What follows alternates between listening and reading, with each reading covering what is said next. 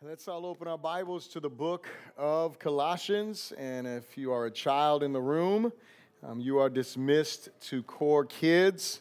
The teachers will meet you in the back, well, actually by the front door to your back right now.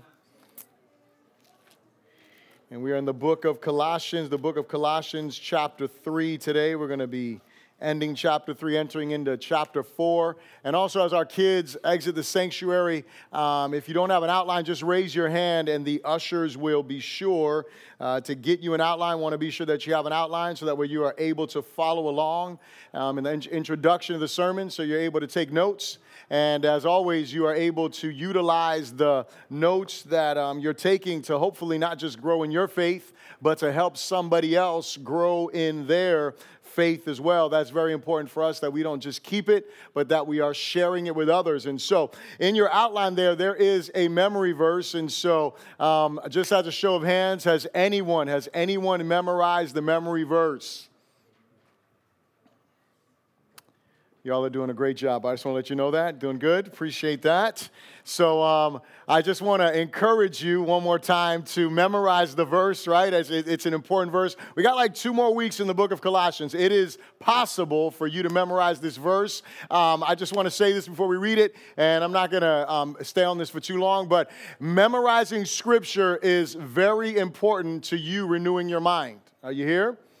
And whenever you're going through a book of the Bible, it is always good to find at least one scripture reference in that particular book in the Bible, so that way when you think of that book, you are also referencing that particular scripture, because that scripture will kind of give you just a reminder of what that book is really about. So if someone comes to you and says, hey, what's the book of Colossians about? You can say, well, if you go to chapter 1, verse 15 to 17, you'll know what it is there, because it's about him being the image of the invisible God, right? And so you can kind of explain it's about the preeminence of Christ, right? So that's helpful for that. So just know that I'm not just trying to embarrass you or anything like that, but I really want to encourage you to make it a discipline to memorize Scripture, right? To memorize and meditate on these Scriptures, and hopefully they help you, and that way you grow in your faith. So let's all say this Scripture together. Say, He is the image of the invisible God, the firstborn over all creation.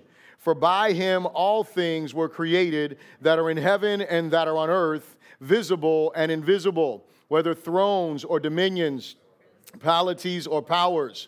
All things were created through him and for him. And he is before all things, and in him all things consist. And he is the head of the body, the church, who is the beginning, the firstborn from the dead, that in all things he may have the preeminence. Good reading. And so, if you would stand with me, we're going to read from the book of Colossians, our text for the day. Colossians chapter 3, verse 22. When you got it, say so. And it says this, it says, bondservants, obey in all things your masters according to the flesh, not with eye service as men pleasers, but in sincerity of heart, fearing God. And whatever you do, do it heartily as to the Lord and not to men, knowing that from the Lord you will receive the reward of the inheritance, for you serve the Lord Christ.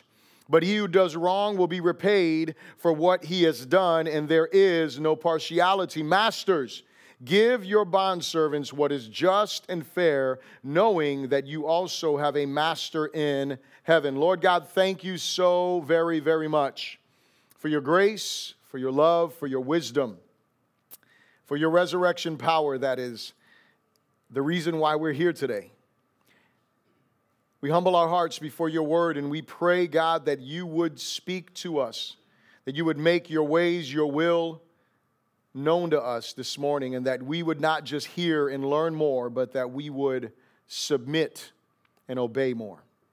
God, glorify yourself in these next few moments that we have together. We pray all of this in Jesus' good name, and everyone said, amen. You may be seated in the presence of the Lord. And so this morning we are continuing, as I said, in the book of Colossians, our It's All About Jesus series. And we're wrapping up. We're coming to the last 3 messages, including this week's sermon. And so we have 2 more weeks, and then we'll be done in the book of Colossians, moving on. And so what we want to look at today is we're going to look at the specific dealing with the topic work ethic. work ethic. And one thing that I think is important, and you see this in your outline, one of the greatest issues our culture is facing is a lack of ethics. Is that not true? That's something that our culture is facing. It's something that we are dealing with, right? It's something that we can't deny, right? When you look at things like the Me Too movement, Church Too movement, things like that, you see ethical issues, right? You see situations where there has been some mishandling of authority, right? And so it's really, really important for us as the church to really consider this. And so when you look at the definition of the word ethics, this is what it says. If you're not sure on what it means or why I say we have this issue, it is moral principles that govern a person's behavior or the conducting of an activity. Moral principles that govern a person's behavior or the conducting of an activity. And so the reason why I do the things that I do or I do not do the things that I do are because of what? Moral principles. There are moral principles that should be governing my life. There are moral principles that should be governing my behavior, my treatment, my dealings with people in business, in government, wherever, right? There should be moral principles that are governing what we do. In the church, there should be moral principles that govern what we do. In our families, there should be moral principles that govern what we do. And as we saw last week, we looked at Paul, and what he started to do was he started to deal with the home. And we talked about house rules last week, and we talked about the husband's responsibility, the wife's responsibility, the children's responsibility, the father's responsibility specifically, and the parents' responsibility in general. And then you'll notice that in this particular portion of Scripture, and just so that way you know this, I know you're smart, but just for someone who may not know this, but when the Bible was written originally, it did not have chapters and verses. There were letters, right? There were scrolls that were written, and so this was added for reference, right? So when you look at that, sometimes the people who were adding references, they missed stuff. And for example, you'll notice that we read chapter 4, verse 1, and it would seem like, why would he have ended there? He should have gone and added another verse. He did not, when they were doing that. And so it doesn't change anything. All it does is it makes us have to, look at the scriptures in a little different light and realize, oh, well, this may go here. And so the reason why I say that is because you'll notice that what Paul does is he actually includes this admonition when he's dealing here, and he starts to talk about the fathers, the wives, the husbands, the children, the fathers, and then he goes on to this topic of slaves and masters. And you'll wonder why those are in the same context, right? Like they're under the same heading. And it was because in those times, right, there were servants that were in homes. That was normative within the culture. That was something that we saw normally. And so it would have been something that dealt with how we work in the home together, right? And so we'll talk about that a little bit more. But what I want you to realize is that as believers, this is the last part of that sentence there, a paragraph in your outline. As believers, our lives must reflect biblical morality, and this must include our work ethic. This must include our work ethic. And I want us to realize this, and I want you to think about this. Our work ethic creates an opportunity or an obstacle to impacting our culture. I'll say that again. That's the big idea I have for you today. Our work ethic creates an opportunity or an obstacle to impacting our culture. And so I want you to realize this, that the way that you work, the way that you operate your everyday, right, your 9 to 5, your 2 to 11, your 11 to 4, whatever it is that your work schedule is, the way that you operate there is either an opportunity for the gospel or it is an obstacle to the gospel. And this is why this becomes so very important, because people are always looking at us. People are looking at our lives. They're seeing how we act, how we live. And if you're in here and let's say you're a student and you're not working, you don't have a job, so you broke. Hello. All right. So if you're a student, what I want you to know is that you have to demonstrate, and you are actually developing a work ethic right now in school. Are you here? You're developing that work ethic now. The way that you pay attention in your classes, the way that you operate there, that is your work ethic, right, in one part. And so you're learning, you're developing, because when you get out of there, and let me just say this for those of you that are there in school, listen, cherish these days. Some parents said amen, right? Some adults that are no longer in school are like, I wish I could go back. I wish all I had to worry about was sitting through that class and doing that homework and taking that test. I wish that's all I had to worry about. And the refrigerator was always full. Hello, somebody. right? And I didn't even know what a mortgage was. I didn't know what rent was. I didn't know what insurance was. I didn't know what premiums were. I didn't know what co-pays were. I didn't know any of that stuff. See, some of you are like, I don't know none of that stuff. That's good. Stay there for now. Stay there for now. You know, always wishing, I can't wait till I'm 18. Just wait, just wait, just wait. I can't wait too much. Just wait, just wait, just wait. Because when you're on your own, Anyway, so continuing on here, right? Our work ethic, it is either an obstacle or it is an opportunity for us to impact our culture. And so the first point I want to ask you to repeat after me is this, is say, a biblical work ethic is to be focused upon pleasing God.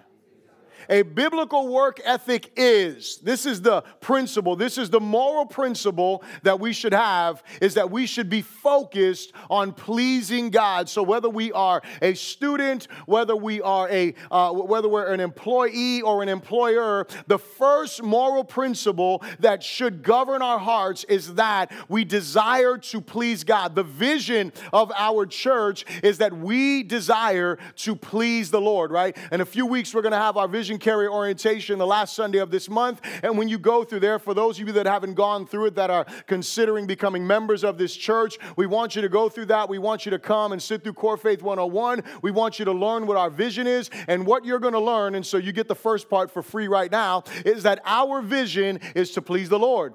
The reason why we are here as a church is because 16 years ago, I felt compelled to plant a church and to lead a church, and I wanted to do one thing, and I found it in Hebrews 11, verse 6, without faith, it is impossible to please God. And so a biblical work ethic is what? Is that we have a desire, that we are focused on pleasing the Lord. It's not just about, and for us, it's not just about finishing an assignment. It's not just about turning in homework. It's not just about us making sure that we did whatever we had to do within that 9 to 5 or whatever it was, but it is about us pleasing the Lord. Everything that I'm doing is pleasing the Lord, and sometimes that means going above and beyond. Are you here? Sometimes that means doing more. And so let's just look at the verse here, verse 22. He says, bondservants, and this is a troubling statement for some, especially in the cultural climate that we live in today. Obey in all things your masters according to the flesh. And I'm going to pause there for a moment because I want you to know that in today's culture, and the reason why this is troubling is because when you see the word bondservant that's in the New King James Version, that's not so offensive, right? But in some of your translations, it probably says slaves. And what I want you to realize is that in our culture, we condemn slavery, do we not? We know that like today, right now, today, we know that slavery is wrong, period, right? Like nobody should be a slave. Like we understand that. And yet, this is why there's a tension here. Because I want you to realize that you're reading a Bible that is not openly and admittedly condemning slavery. Instead, it's instructing slaves. Does that bother you? It probably does. Right? And if it doesn't now, you're like, man, does it? That's weird. Like you've never thought through that, right? Like the Bible speaks about slavery, and it's not like Paul. I don't know if any of you have seen this movie, The Birth of a Nation, right? Don't watch it with your kids, right? You shouldn't do that. It's a rated R movie. It's probably one of the most graphic movies I've ever seen. It's about Nate Turner, who was a slave and he was a preacher. He was a slave who was a preacher. And I won't give you all the other things of the movie. There's one scene that there's a partial nudity, so I'm telling you right now, don't see it with your kids and just be prepared that it's going to happen, and it's in a marriage ceremony, so you can fast forward through that because I know you don't want to see that. Hello. Now listen. The reason why I bring this up is because the one thing that I will say is that Nate Turner was taken around on a circuit, and what he was doing was he was brought to do this, and this is not giving anything away. This is in history. You can see that on the History Channel. You can go Google it. Don't do that right now, okay? Not while I'm talking. Don't check my facts. Just you can do this. But he was taken. He was a circuit preacher, but he was a slave, and he was only allowed to preach to slaves. And what they did was they told him what he could preach. And so you know what he had to preach? He had to preach sermons from scriptures like this one. Or he had to go to 1 Peter. And let me tell you what 1 Peter says that's pretty rough. 1 Peter says the same thing, except it adds this statement, even those who are harsh. Obey your masters, even who are harsh. And so the problem with this is that when we see the text, here's where the tension comes in today. Here's what we got to understand when this was written. 1/3 of the Roman Empire were slaves when this was written. I want you to notice another fact that a lot of people don't realize. The reason why the Bible didn't just come out openly and just overtly condemn slavery. First of all, whenever the Bible deals with this relationship of servant, because that's what it really was, whenever it deals with it, people who were servants in the Old Testament, you know what they were doing primarily? They were paying off debt. They were people who were broke. And God didn't have this idea that you were going to have someone who was serving you and you were going to beat them and you were going to malnourish them and you were going to mistreat them. That wasn't in any way, shape, or form. And so when Paul is coming across, what he's saying is to the people who have been raised in this Roman Empire, and you don't know God's heart between this relationship between a master and his servant, between one. You don't understand this. You've seen this harsh treatment in the Romans. Remember Jesus? He talks about the way that they lord their authority over others. You've seen this, and what Paul is saying, that's not the way this is supposed to be. There's supposed to be this relationship. You're supposed to understand that you as the master and you as the servant, guess what? You are both equal in God's eyes. Because there is no slave nor free. Are you here?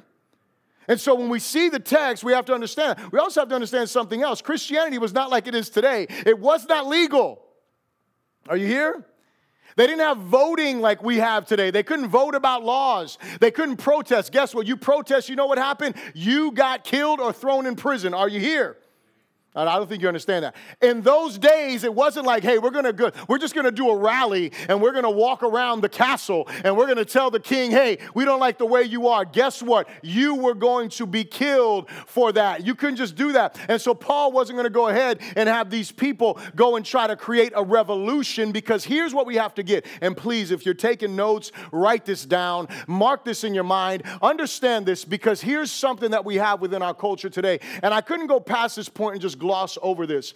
But we have to realize that the primary purpose of the church is for us to be gospel witnesses. I want you to, and in our next series, I'm going to talk about this a little bit in the book of Acts. But what I want you to know is that in the book of Acts, the disciples, the apostles, they were willing to die for certain, but they were only willing to die for a specific thing, and that was the name of Jesus. And in context, it was the proclamation of him being risen. Are you here? That is what the church's role is supposed to primarily be. It is for us to be proclaiming the gospel. And so we have some portions of the church, and I have friends that are here. Listen, I sat on a board, on a panel discussion a few weeks ago, and I'm friends with people that are, dealing with social justice issues, and I believe that there should be justice. We live in a different culture. We live in a different day, and so we need to care about those that are hurting. We need to address those types of issues in our culture wherever there's injustice. We need to do that from a right and rational way. But what I want you to know is that cannot be, hear me, that cannot be my primary objective. That cannot be the objective of the church. What is the objective of the church? The objective of the church is to make disciples. Is that not what Jesus said? Right? That's what I talk about every week, right? When we open up and I say, get the outlines, because what? We're supposed to be making disciples. So we're supposed to be helping people grow in their faith. And so that's what should be happening. We should be sharing the faith with people. They should be getting saved. And then as a result, let me read what I wrote, because I think it'll come out better than me just trying to say it to you. But the effect should be lives changed in salvation, and then those people conforming to the character of Christ in sanctification, and then society impacted and the culture influenced by people who love Jesus, are following Jesus, are sharing Jesus, and realize that the ways of Jesus found in all of Scriptures, not only in the red letters, are the best for our culture. I'm going to read that again. The effect of us making disciples is that it should be lives changed in salvation, those people who have been changed conforming to the character of Christ in sanctification, and then society impacted and the culture influenced by people who love Jesus, are following Jesus, are sharing Jesus, and realize that the ways of Jesus found in all of Scripture, not only the red letters, are the best for the culture. What's supposed to happen is that progressively, people should be getting saved and as a result, discipled. And as they are discipled, then guess what begins to happen? All of a sudden, they start to recognize they need to change their ways. They recognize they need to turn from sin. They recognize they shouldn't be the way that they've been. And then you know what ends up happening? Here's what ends up happening in a culture like ours. All of a sudden, people who are being changed by Jesus, they start voting in line with Scripture. Are you here? They start voting for, listen to this, as we were praying this morning, this was something that was on my heart. As we were praying this morning, we stop allowing people to get into office that don't represent us. Are you here? Hello? We stop allowing people to stand in front of us and lie to us and act like that's okay, right? We stop allowing that. We put our foot down and we get together as a church and we say, you know what? We want righteous leadership in this land. That is what we want. See, that's what we do as a culture. In this day, they couldn't do that. They didn't have voting rights.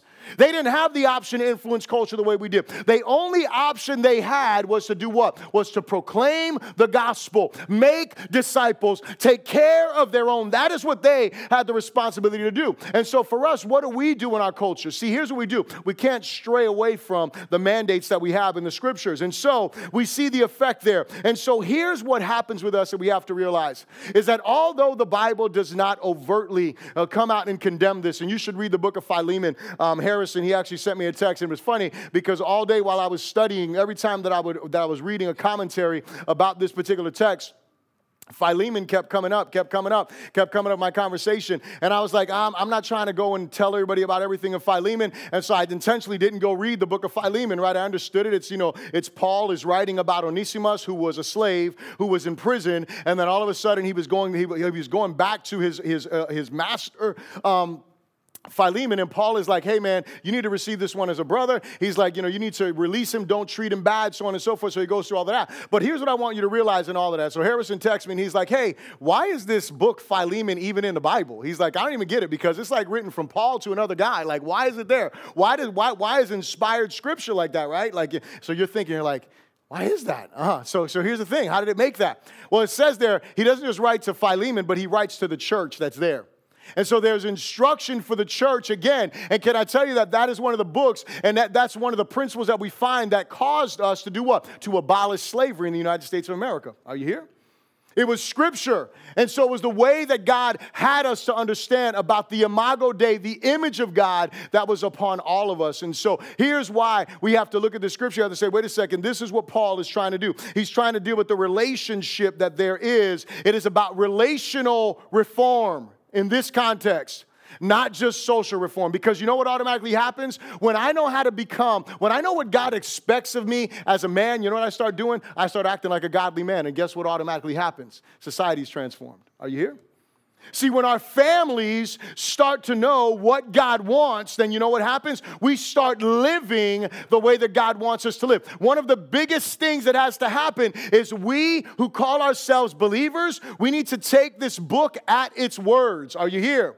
And we need to say, I'm going to live these words. And when we start living these words, you know what we start to see? We start to see a society transform. We start to see a society change because of what? The power of the gospel. And so that is what we have to embrace. And so when we look at the scriptures, the closest application that we have, which is where we get the idea work ethic, is that of what? Is that of us in the employee-employer relationship. So that's the closest application that we can give to this particular text. And I want to say this as a note as well. I think this is important, is that most slaves, if not, and it wasn't all of them, but most of them, they were actually paid for their services. Whether it was that they were receiving wages to get over their debt, or that they were there and they were receiving wages as they lived. And so we understand that there was that. That's the reason why we can apply this to the employer-employee relationship. And so a work ethic that focuses on pleasing the Lord, I want you to look at a couple of things that this verse says. So moving beyond the first part of the verse, it says this. It says, not with eye service as men pleasers, but in sincerity of heart, fearing God. And so he gives them some things. He says 2 things cannot mark your service. 2 things cannot mark your work. If you are living from that biblical work ethic of seeking to please the Lord, then here's a couple of things that cannot mark your work ethic. Number 1 is eye-pleasing eye service cannot be marking your work ethic. In other words, what is eye service? Eye service is, you know what? When the boss walks in, that's when I start working. Right? The boss isn't there, right? I remember having a conversation with someone. They were talking about their work, their work environment. And they're like, man, when the boss isn't there, nobody works. As soon as the boss walks in, everybody acts like they're busy, right? That's what he's saying. He's saying, listen, don't obey them with eye service. Don't just do when they're standing there, when they're looking at you, when they're in the building, when you're afraid. Like I remember one of my first jobs, working at, Burger King. And I remember I remember that there's like once a year, right? They have the supervisors that, from the higher ups, they come down and they're checking you, right? They're doing quality control. All of a sudden, we were cleaning out freezers. We were cleaning floors. I mean, it was like a whole revamping of the entire place. And I'm like, man, why are we cleaning like this all the time? If we would just clean more, and not like I wanted to clean more, but I'm just saying, like we wouldn't have to spend a week preparing for this visit, right, for quality control if we were just doing what needed to happen. If we were doing the thing, if we were cleaning the way that, all we'd have to, hey, this is normal, right? But what happens is what? It's about eye service. It's about appearances, right? It's about check marks and stuff like that. And so now listen, you as a believer, even if you're sitting around people in an office that they don't work while the boss is gone, listen, you're going to have to be that one. You're going to have to be that one that says, look, I'm not here to please him or her or them, but I'm here to please the Lord. And so the first thing he says that there should not be this eye service there. And then he goes on to say, as men pleasers. Again, you're seeking to do what? You're not seeking to please the Lord. You're seeking to please them. As long as they say you're doing good, you're doing good. I want you to know there's a higher standard than their standards. There's one who really knows your heart. There's one who really knows what's going on inside of you. And so as one that is working, you have to look at yourself from that perspective. But he says what? But our work ethic must be marked by sincerity of heart. Again, it's not about when they're here. It's not about anything else. It is about what? It is about my heart before the Lord. I want to honor God with my heart. And then he goes on to say, and the fear of the Lord. Sincerity of heart and the fear of the Lord should mark the way that you work. And so my question as we come out of this point here is what marks your work, right? Is it eye-pleasing? Is it eye service? Is it man-pleasing? Or is it something greater? Is it sincerity of heart? How about this one? What would people say about your work? Because remember, the whole thing that I'm saying, I know you got lost in the whole slave breakdown that I just did there, but don't forget about that big idea that we have, right? Our work ethic is either an opportunity or an obstacle to what? To us impacting our culture. And so if people around you were to give you a grade, not when your supervisor's around, but just on the norm, if they were to look at your life, what would they say about your work? Is it about eye-pleasing, eye service? Is it about man-pleasing, or is it in sincerity of heart? Is it in the fear of the Lord? How about this one? This will make it a little bit easier for us to really reconcile this. If we could play back a video of your workday, what would it reflect? So if we go ahead and we can do this, we can just pop it up there. I'm going to show his work. I'm just kidding. I don't have his workday there, but if we could do that, right? If we could just go ahead and just throw the workday up there, and then we would sit here and we'd be like, okay, so what is this workday? And we knew what you were supposed to be doing. We knew what all of your standards were for the day. If we knew all of that right there, what would we say about that? Point number 2, a biblical work ethic, say this with me, a biblical work ethic is to be working for the one who rewards. A biblical work ethic is to be working for the one who rewards. So look at verse 23. He says, and he says, and whatever you do, do it heartily as to the Lord and not to men, knowing that from the Lord you will receive the reward of the inheritance, for you serve the Lord Christ. But he who does wrong will be repaid for what he has done, and there is no partiality. And so we see that he says, look, whatever you do, right, it should be what? It should be done focused on the one who is going to give you the reward. And so, and I want you to think about this. We just talked about this in that first point, right? That was the longest point that I have there, right? We just talked about slaves are being encouraged, right? Bond servants are being encouraged to this kind of service, right? How much more should you and I? We have a choice where we work in most cases, right? We decide where we're going to be employed. We decide all of the, we make those. You can quit if you want. I mean, I'm just saying, like, the choice is yours. Now, I'm not telling you to quit. Hello now, right? But what I am saying is, you have a choice, right? I mean, unless you're like in the military and, you owe them something. Like if you go to school and the military pays for you, guess what? You ain't got a choice in the matter. Hello. Right? You sign up, you commit, you don't really have a choice in the matter. But all outside of that, those types of scenarios, right? You have a choice. And even in that, you have a choice. You can go to the brig, I guess, right? You could just be locked up because you decide you don't want to do it their way. I mean, that's your choice as well, right? I mean, you can work in the kitchen and the prison anyway. But here's the thing, right? You make a choice, right? You have a choice.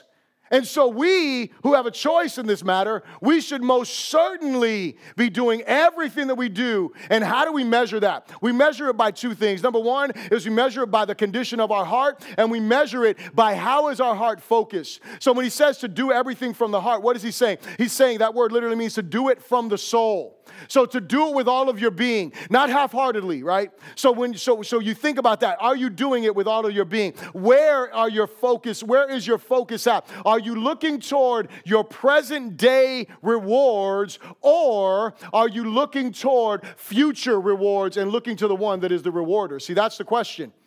We have to ask ourselves, are we doing this? And are we doing it the way that God calls us to do it? Are we doing it that way? Because if we're not, then we're going to lose focus. We're going to stop working for the glory and the honor of God. Because what happens, right? When I'm working for the wrong reward, what happens when I don't get the pay that I thought I was supposed to get? What happens when I don't get the bonus that I thought I was going to get? Or in school, what happens when I don't get the grade that I think that I earned? All of a sudden you hate that teacher. All of a sudden you can't stand that supervisor. All of a sudden your work ethic changes, right? And you begin, because your heart is no longer in it the way that you are supposed to be in it. And so again, here's the question to close out that point there. Is your heart in all you do? Is your heart in everything that you do? At your work, is it there? Listen, I know that some of us have jobs, man, that we hate, and we have situations that we just cannot stand. But you know what? You've got to come back to the Lord, and you got to say, Lord, help me to have my heart in this, because my heart is what you're looking at. You're not just looking at what I'm doing, you're looking at my heart. The third thing I'll ask you to repeat after me is this. Say, a biblical work ethic is to be Christ-centered and not self-centered. Now look, the point that Paul makes in the prior one is that you are going to be rewarded from the Lord. There's no partiality, good or bad, right? You're either going to receive for the good that you've done, or you're going to receive from the bad that you've done. But then here, Paul switches it up. He's talking about the employee all the way up to here, right? He's talking about the bondservant here. But then in chapter 4, verse 1, this is what it says here, right? I put verse 26 because it should be verse 26. It's actually verse 1 in chapter 4. It says, Masters, give your bondservants what is just and fair, knowing that you also have a master in heaven. And so the scripture transitions to the earthly masters. Note this, masters are asked to treat their slaves with value. This is revolutionary in that day, as most slaves were seen as property, not people. And so when Paul says this, remember what he's doing. He's talking to people, the people of Colossae, that have been saved, that have been changed, that have been hearing all of this Gnostic teaching and all of this stuff that's been coming at them. And he's letting them know, listen, the way that you look at everyone, including those that you may feel are beneath you, you need to give them what they're worth. What is just and what is fair. In other words, you need to look at your position in their lives, not as one to push them down, but as one to lift them up. Are you here? You see, and so if the context earlier was the employee, then the context here is employer or supervisor or teacher or director or whatever it is that your leadership role is, manager, whatever it is, you need to think about this. How is it that you are serving? See, the question is your leadership of others Christ-centered or self-centered? As Paul is telling them here, your leadership needs to be Christ-centered. It needs to be about glorifying Jesus. It needs to be about reflecting Christ in their life. It needs to be about you being an example and being a light to them. You know, my wife, she had this situation a few years ago.